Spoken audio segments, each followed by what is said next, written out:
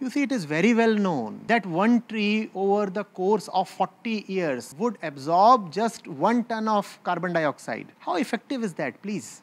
And that is if that tree lives to get 40 years old. One tree over 40 years absorbs 1 ton of carbon dioxide. In 1 year, how much does it absorb? 0.025. Whereas having one less child causes a difference of 60 tons per year. Now, do you want to plant trees happily and then go home and have a child? One child is 60 tons per year and one tree is 0.025 tons per year. But by planting a tree, you start feeling that you have done your bit and you feel very happy. Now you can go on a date, get married, and then obviously you will have kids. This is the kind of thing I become very unhappy with. Very, very unhappy with.